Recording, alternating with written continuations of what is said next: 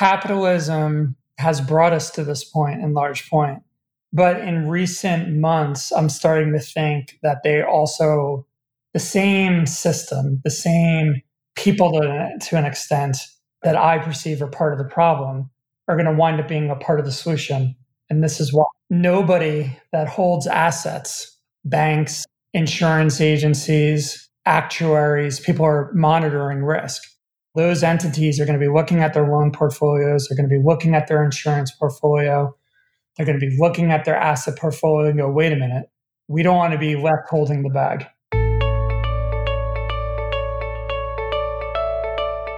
You're listening to the Beyond Buildings podcast, where we talk to innovative leaders on how they create optimal value in a smart world context. We combine strategy and technology talk to absorb reality, embrace uncertainty, and to go from path dependency to path creation. It's smart cities, it's smart buildings, it's data strategies, it's construction, real estate, and Industry 4.0. And most of all, it's smart people. And remember, it's the data that you don't have that will change your life. With your host, the future shaper, the ecosystem architect, Nicholas Word. This episode is sponsored by Idun PropTech OS. Idun PropTech OS is an operating system for property owners that unlocks all smart building benefits in a future-proof way.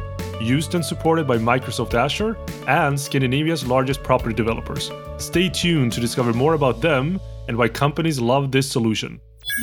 Welcome to the Beyond Buildings podcast, and today we're talking to Robert W. Cross from Cross Consulting Services. And as always, I want to find out every bit of detail from you, Robert, what you've done, what you're doing, what you're going to do in the future. Thank you, Nicholas. It's great to come on the podcast. As you know, I've been listening since inception and I've been kind of bugging you a bit to come on. I'm excited that we get to do it, and thank you. So I work as a business strategy consultant. I'm the founder and CEO of Cross Consulting Services. Next year will be our 7th year in business. And the focal point of my work is as a business model engineer, working with CEOs and founders, clean tech and renewable energy companies. My postgraduate work was in banking and finance, and I was always interested in economics and the laws of supply and demand. And around the turn of the century, I knew that I wanted to work on climate. I was aware how big of an issue that was going to be. I had some thoughts around energy and what needed to happen this century. It's amazing, but we're kind of 20 years into the century already. So I intentionally relocated from New York City to Portland, Oregon in 2008. And was working for the Energy Trust of Oregon in what's called program design, essentially designing energy efficiency and renewable energy programs for utility clients. At that time, it was specifically in their multifamily and home program. That was my initial taste around energy. One of the very first jobs I had at the Energy Trust, and this goes back, if you think to 2008, quite a while ago now, the price of PV, as an example, for solar was exponentially higher than it is today. You know, as we're talking 12 years later, the thought process was, well, this costs a lot of money and we need to figure out finance solutions. We need to have some financial tools, incentivize homeowners and small businesses to move forward with energy efficiency or renewable energy project upgrades in the built environment. So I wound up as the point person and the chief architect of what became known as Green Street Lending. Green Street Lending was the first retail loan program in America between Umpqua Bank, which is a publicly traded bank in the western part of the United States, and the Energy Trust that was specifically designed for homeowners and business owners to fund energy efficiency and renewable project upgrades. So that was my exposure to energy efficiency and utility programs and program design and all that type of stuff earlier in the past decade. Awesome. Going back 12 years, PV, like photovoltaic and your solar power stuff, that was super expensive. What is the situation right now in terms of pricing, as well as sort of like the affinity of using photovoltaic solar power to drive this through? What has happened? What are the differences? Yeah, so there's a law for this. the rate of a technology is adopted, the pricing goes down, the corollary between market adoption and pricing. So very recently, renewable energy became the cheapest electricity in the world. So the market adoption is significant now, right? But there's still different hurdles. The utilities are a fragmented market. There's economic moats. There's challenges between peak demand times and capacity and transmission of power and all these many, many things. I think it's interesting because there's a corollary to the built environment. In theory, these technologies should be readily applicable today, and there's better technologies that we can employ today. There's a lot of barriers in doing so. Part of it is, well, what do we do with the outmoded technologies? Somebody sold them and somebody's under contract. And part of it is, how do you integrate systems? And part of it is people that are standing in the way and outmoded ways of thinking that currently have a lot of market share. There's a reason why they're in the way, and they don't necessarily want to lose their toehold. But what we're seeing with renewable energy is mass adoption of the technology. And now one of the challenges, as that's happening and as that's impacting the grid, where does that energy get stored? How does that energy get distributed? So in California, where I live in San Diego, for those that are not aware, California is actually the 5th biggest economy in the world, obviously massive.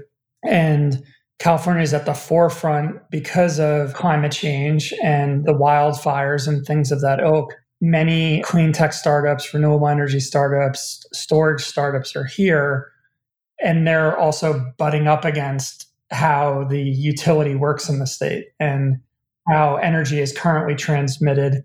And when you have those two forces coming together, I kind of, in one regard, see clean technology and renewable energy as being an irresistible force. But then the immovable object is how business has been done for many, many years. And utilities are old business models, and there's a lot of tension in the middle. Super interesting. So I know that there is electricity in the grid, but it's not getting dispersed accurately to the ones that need it most. And there's not like data-driven decisions, or at least real-time data-driven decisions made by the ones that are building new factories, hospitals, assets. And there are existing players in the mix, and they sort of stand in the way. I think it's like they're just used to slow decision making. As in, let's take this, it's going to take 5 years or 10 years. And then you have the classic startups that want to see these things happen faster. All these things combined.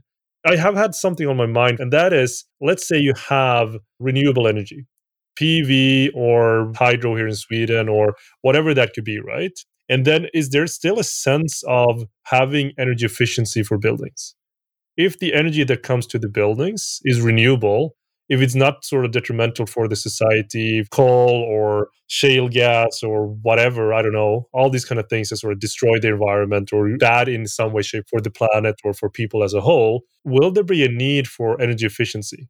Is there still like value in that when it comes to those aspects, or is that more about pricing perspective? Yes, unequivocally, there is a huge value and need for energy efficiency. A kilowatt that's not needed to be used is better than any kilowatt, so to speak. When you think about innovation and adoption and things that are sexy or ideas and forward-thinking mechanisms, but energy efficiency of the built environment and looking at how to reduce waste should be the very first thing anyone does when you're considering like your building portfolio or your energy portfolio. Conservation is critical. Why is it critical in terms of optimizations or operations? Or is it, again, like, is it cost and then it drives net operating profit, or what is it? It's all of it. You can reduce your utility bills. If you're not spending money on energy usage, you could take that capital outlay and invest it in a new employee or invest it in a new business line. When I think of it from a financial perspective, if I can reduce my debt burden, the cost of capital, if I could reduce my cost of energy, there's a better allocation of that capital. No, I get sort of like the alternative cost of having that sunk into energy costs. What I'm after is more, let's move somewhere where you have the first grid net positive bill. So you generate your own electricity, they have the battery, they can store energy, they can sort of like sell it to the market, they can actually make money out of it. Take that combined with now when we see more proliferation of getting people back to buildings, more focus on the human people perspective, more gadgets sucking out energy from the grid. If you have that sort of your own energy factory with your smart portfolio, then energy, it's less of that cost perspective. And you can use as much as you want. You're just going to get it from the sun. And is it again more as in the 330, 300 rule when we're talking about real estate? $3 are being spent on energy costs, 30 on maintenance, 300 on well-being productivity. Energy is sort of like the one that you go after first. I think that's what you alluded to, right? As in you want to go after energy savings, efficiency, the first one, and then you move to the next ones. But if that is covered in a way, does it still make sense to do energy efficiency in those terms? Or is it more like, okay, we have access to free flowing energy as much as we want to. Let's just use it, or we sort of like sell it back to the grid, and then someone else can use it because they are in need and they haven't harnessed the sun. They don't have a Dyson sphere yet, right? I think you bring up a good point.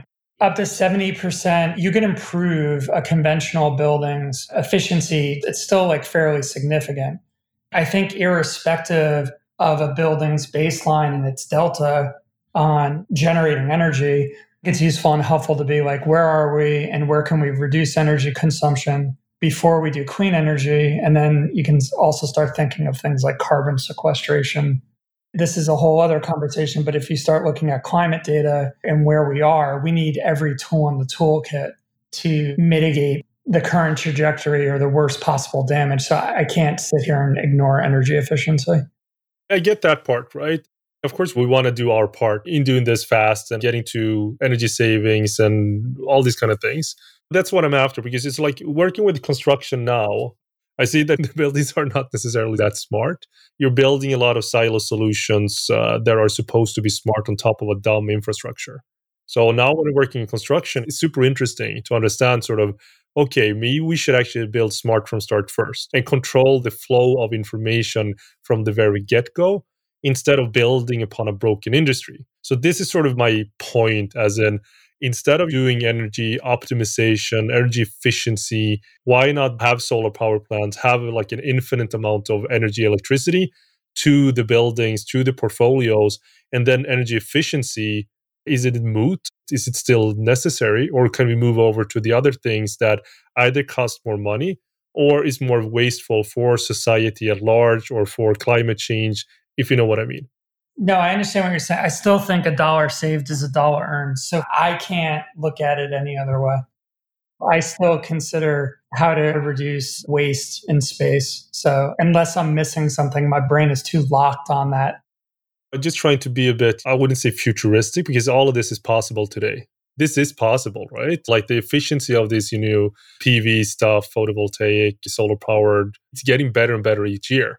It's not only getting cheaper, but it's getting better. So I'm just thinking as in, instead of looking at it from a historic perspective as a scarce resource, or there's not enough electricity in the grid, or it's coming from coal power plants and all these kind of things, we need to reduce this in order to get more efficient or think about climate change. Why not just remove that from the equation? It goes back to the smart building play and companies getting investments or solving silo problems, which are symptoms of an otherwise faulty approach in either building buildings or retrofitting buildings. So I just want to get to the whole, you solve this problem and then everything changes. It's the first time I've actually heard of it. So it's got me a little perplexed, because anyone who works in demand side management, program design, utilities, the root of it in part is energy efficiency. We have to save energy, reduce consumption, all those types of things. Yes, I guess in theory it's possible, but the reality is that in order for that technological solution to be possible, how we measure, how we manage it, how we distribute energy would have to shift radically. In the interim, that's not the case. So if we can't apply that type of solution today, not because of the technological side, but because of all the other impediments in getting wholesale market adoption. And when we think about eco districts and we think about smart cities, a lot of this is still very much conceptual. A lot of it is in certain facets of the world, or it's at very limited scale. From an idea perspective, your concept's very, very interesting. From an application perspective, at least in this decade, I don't think we're quite there yet. It's a fair point, a bit sort of sad, I would say, or depressing. It's definitely a great point because, I mean, if you want to move this, you have to play the game that is already being played, right? More or less, as in working with industry dynamics, the people, the processes, the business model, how people sort of like take decisions based on this. But I'm also thinking, again, like you can't build a future on yesterday's technology. That is one. Maybe you can, but I'm not really sure how smart it is at some point. And also building the future on yesterday's mindset. Again, because I see this so much in building automation. You're doing the same things because the stuff that you work with is that buildings are supposed to be broken, you know? Building automation by sort of like its wording is an automated building. That's not necessarily the case, but it could be if we design it to be, if we have that intent as in not like removing people from the equation so that we can do things better. That's again, like going back to construction. I see that if they just build the damn buildings better from the get-go with the opportunity for having smartness through the entire life cycle, 95% of all the problems that people spend their life fixing during the entire life cycle, they'll just go away. Or they will be very, very different, I would say. It's been on my mind for the last couple of years, but I haven't heard about it. I haven't heard anyone talk about it this way because they assume, maybe correctly so, I mean, again, like that the existing infrastructure is there to stay. But when I look at the technology that is out there, that is working, and I look at smart grid opportunities and all these kind of things, there is the possibility to completely disrupt or like reinvent how the way of working in this space. But again, like you're the expert. So summarize then, I'm not wrong, but in real life perspectives, getting down from that space station perspective, I'm dead wrong because it won't function. It won't happen. Like the people, the players, everything in this industry today would sort of like be against me. Yeah, so it's very interesting how you're talking about everything because a lot of what you just said, I can identify with. So as an American, the most inspirational moment in my country's history, which I really think was more of a world shared event, was the Apollo 11 missions, right? So growing up as a young boy and being interested in science and being interested in energy, when I first started tracking climate data to any degree or being mindful of it was in the 1980s, right? And I'm sitting here going, oh, this is a problem and we have to address this problem. Well, originally, I thought we would have some kind of moonshot. I thought that there would be a global coalition coming from America that we would take a leadership position and address this problem. Well, there's an issue to me why that has not happened. And that issue is free market capitalism or the existing free market capitalism where big energy, big banking, big utilities, whoever it may be, and I'm not picking on any one of these industries, they make their money. They're where they are today in part based upon a system that from a technology standpoint is largely outmoded. Utilities were created many years ago, and a lot of it in part has to do with the centralization of power. Ultimately, I think in order to see the technological change and transformation that the world needs, you can't do that outside of capitalism. And a lot of people have been talking about carbon taxes or other measures to account for the externalities of carbon and energy usage and things of that ilk. And then you can get into ESG reporting and fiscal governance. And capitalism has brought us to this point in large point. But in recent months, I'm starting to think that they also, the same system, the same people to an extent that I perceive are part of the problem are going to wind up being a part of the solution. And this is why nobody that holds assets, banks, insurance agencies, actuaries, people are monitoring risk. Those entities are going to be looking at their loan portfolios. They're going to be looking at their insurance portfolio. They're going to be looking at their asset portfolio and go, wait a minute, we don't want to be left holding the bag. What's the most important thing right now? And I think it's going to be a story about occupancy, is that we know that there's a vaccine. We know that's going to be administered. But if you own a large portfolio of assets across the country, or you're a Starbucks as an example, you still have to say to your employees that you're attempting to mitigate risk. And to some extent, when we get out of, or we start lessening the Zoom environment and start doing some face-to-face business, you also need to say to your customers, come back to the retail bank, come back to the built environment. So if I think about this, technology in and of itself is not necessarily enough to drive change. Because if technology was enough to drive change, as an example, solar panels were on the White House when Carter was in the, I'm talking over 40 years ago.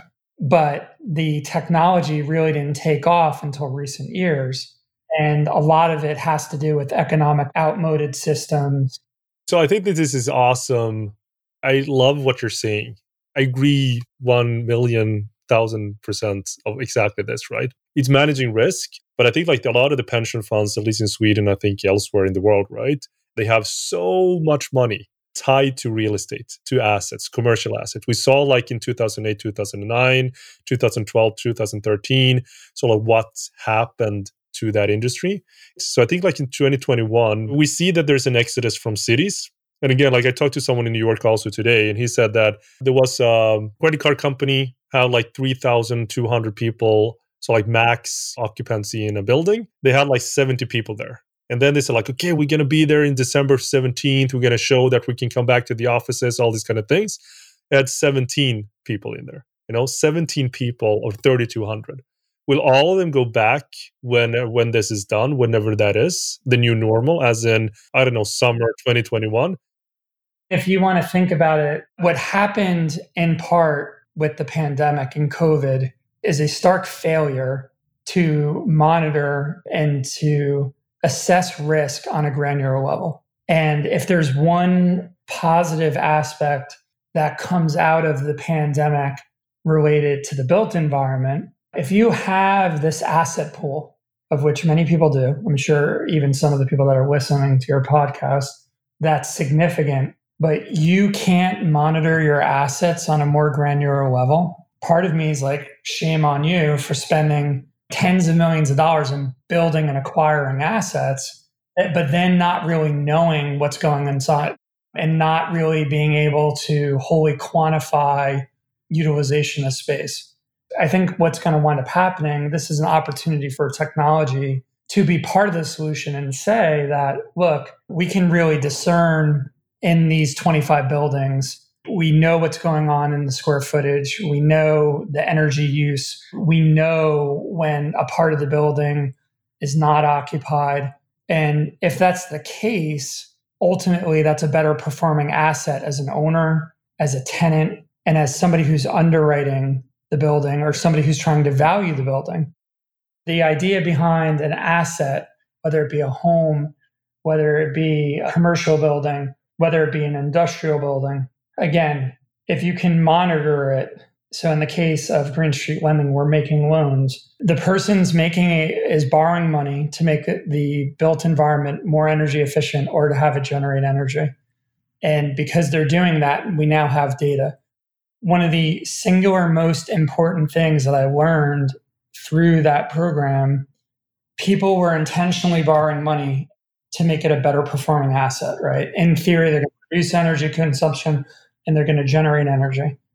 Well, I can say that the entire time that I had purview within the loan portfolio, there was not one default, right? So that means something to scale, but you only know that in part by measuring it.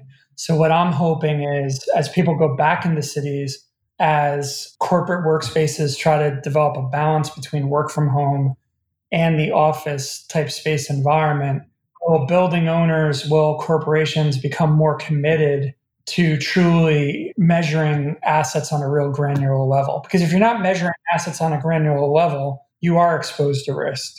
If we would have this conversation a year ago or 1 or 2 years ago, 100%, right?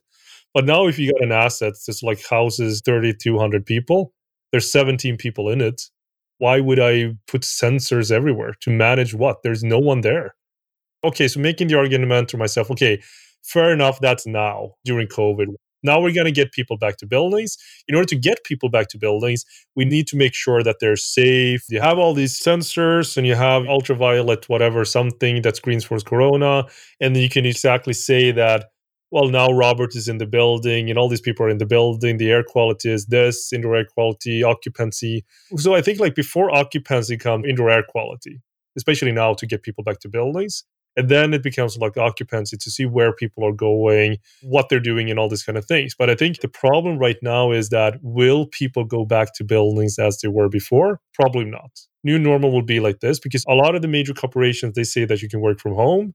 I mean, everyone knows about all this kind of stuff, right?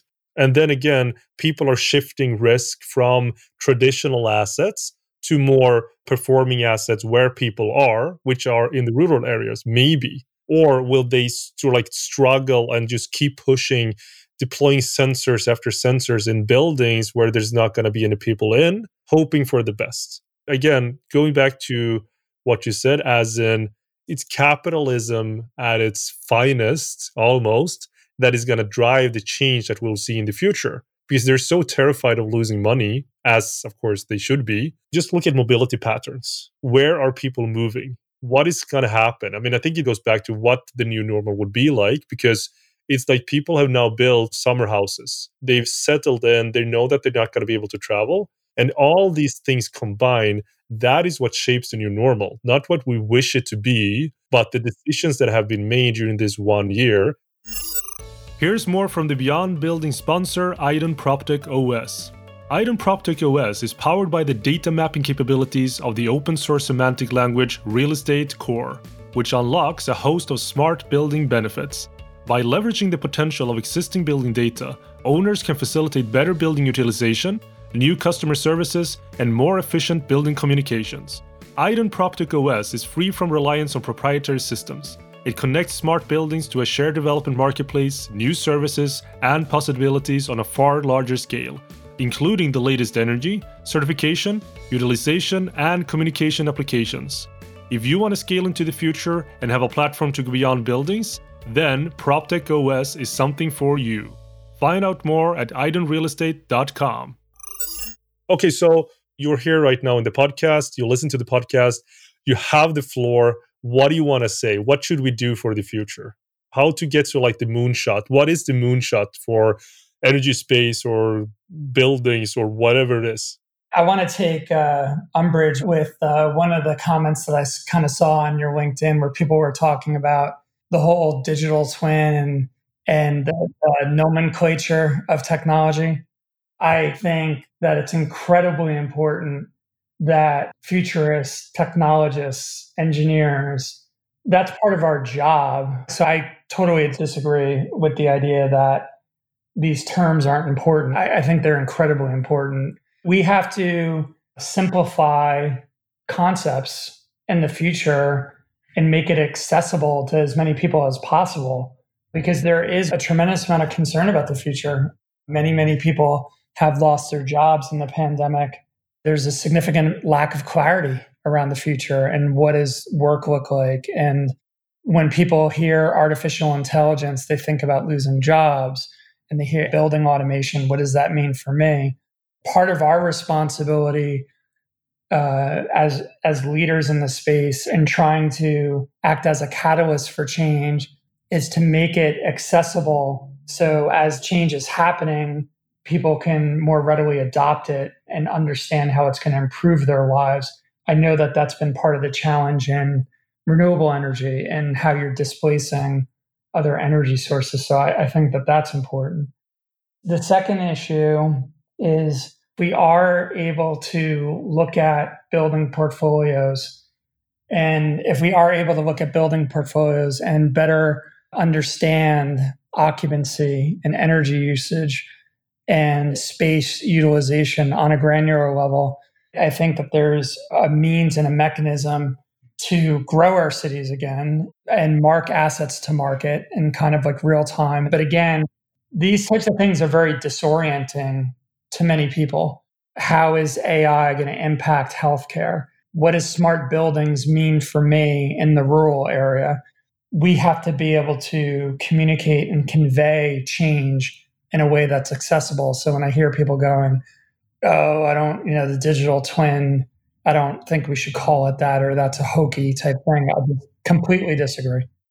Just to summarize then, okay, so it's important for the ones that sort of try to make change or try to advise others, whatever capacity, that sort of, again, like know what they're talking about and sort of not just stare at the definitions, but actually understand these kind of things with the ultimate goal of bringing things faster time to market, creating value faster. So I love that perspective.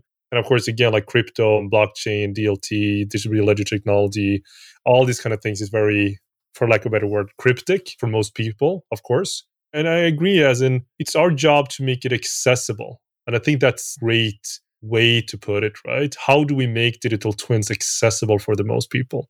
Even if we don't sort of like use the term digital twins, but we should be able to convey what it means for everyone that are in buildings or worked with buildings, give concrete examples from an everyday perspective. I think that that's something that I need to do better. Although I think like the listeners of the podcast are the nerds that love the ontologies or digital twins and they want to figure this out.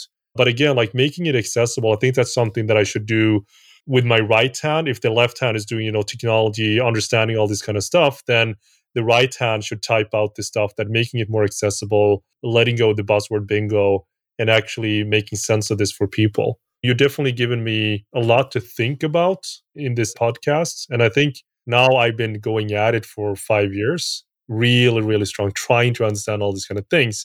And I think now the next 5 years, making it more accessible for people, staying away from the buzzword bingo, that's probably going to be my moonshot, my Beyond Buildings podcast mission, to make it more accessible, I think.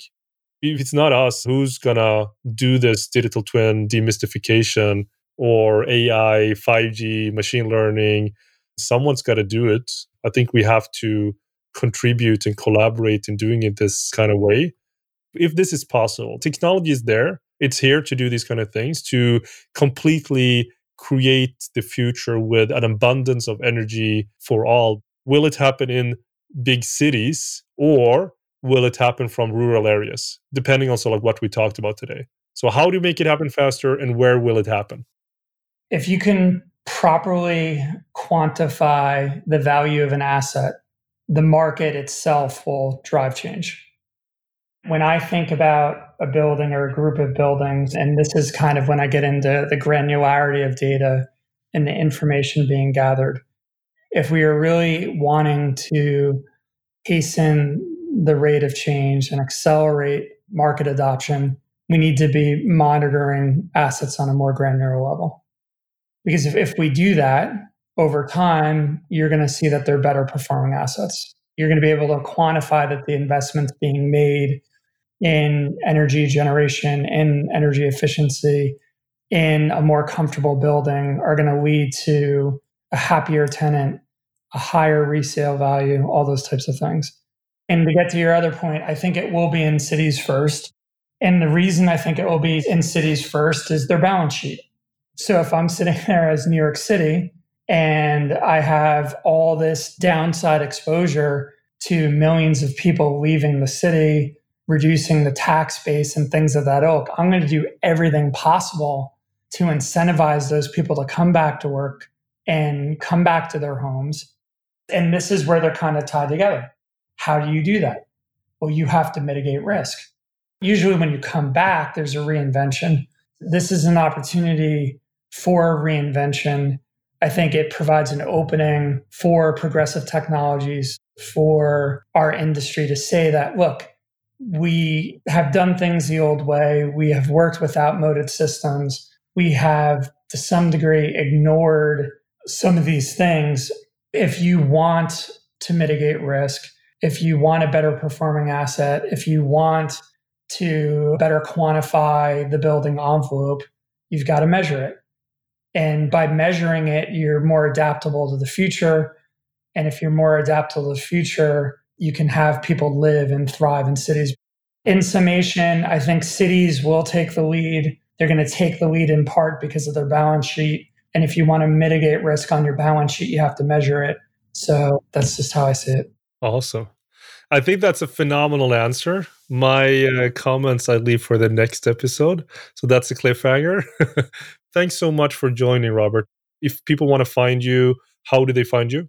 I do have a website, crossconsultingservices.com, but the easiest way to interact is just find me through my LinkedIn profile. Perfect. Good stuff. Thank you so much for joining the Beyond Buildings podcast. I had a blast. Thank you so much. Yeah, thank you, Nicholas. I really enjoy the podcast and everybody that comes on here. We have to be catalysts for change. So it's been a lot of fun this year. This episode is sponsored by Idun PropTech OS, the operating system for building owners. Thank you so much for listening to the Beyond Buildings podcast. Remember to like, share, and subscribe. And if you like this episode, make sure to tune in to the next one and also see if other episodes could be something for you. Your host, the master of the metaverse, Nicholas Wern.